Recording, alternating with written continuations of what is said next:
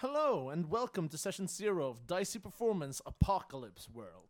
Now, since the original recording of Session 0 got lost, we have decided to instead do this quick recap to get you caught up on everything you need to know before starting to listen to this adventure. Our story takes place in Umeå, a city in the northern part of Sweden. The year is 2081. 60 years ago, the world went through a catastrophe of unprecedented, and some might even say magical proportions. The whole world froze to a permanent ice age, and all the water turned to churning fire.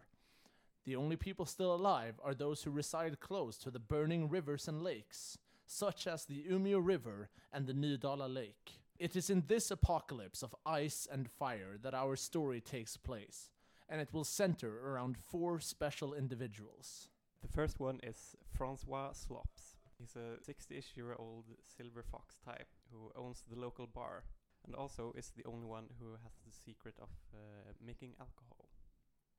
The second one is Fluffy Betty Jr., the strongest woman around and with an affinity for guns. I work at the bar of Francois as the bodyguard and bouncer. The third one is Bright Spider, the leader of a local cult looking to quench the life-sustaining fire and replace it with a devotion to the frost covering the world. Though small in number, they are devoted to their truth and their divine purpose. And the fourth is Cindy Sweet.